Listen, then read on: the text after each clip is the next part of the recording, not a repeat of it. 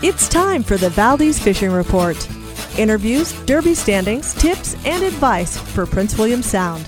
Laurie Prax here with Chris Ingaman, who reeled in a 146.4-pound halibut. And it sounds like it was a little bit of chaos on the boat when you got that big fish in. So once you got it to the surface and you saw this is a 146.4-pound fish, what goes through your mind and what transpired? What went through my mind? I just thought it was surreal. It was when I saw the color and the size of the fish coming from about 15 feet down. It was unbelievable. I was so concentrated on just trying not to lose it and focused on trying to get this darn thing into the boat. And once everyone realized how big it was, did the atmosphere change?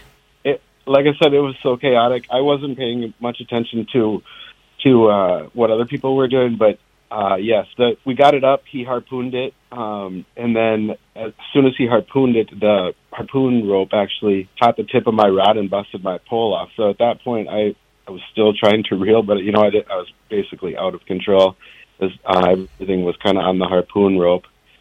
So then he harpooned it again, and the fish was still it was going crazy and obviously trying to escape. But once we got the second harpoon, I think everyone in the boat took a deep breath and realized, hey, I think this thing, we got it, The fishing is great in Valdez, Alaska. It's also a beautiful place to get out and explore the waters of Prince William Sound. Cast from shore or spend the day on a charter. Have your catch processed and shipped fresh right from the harbor. Stop by the Visitor Center on Fairbanks Drive for more information on accommodations, tours, events, culture, and everything Valdez has to offer. Discover more at valdezalaska.org.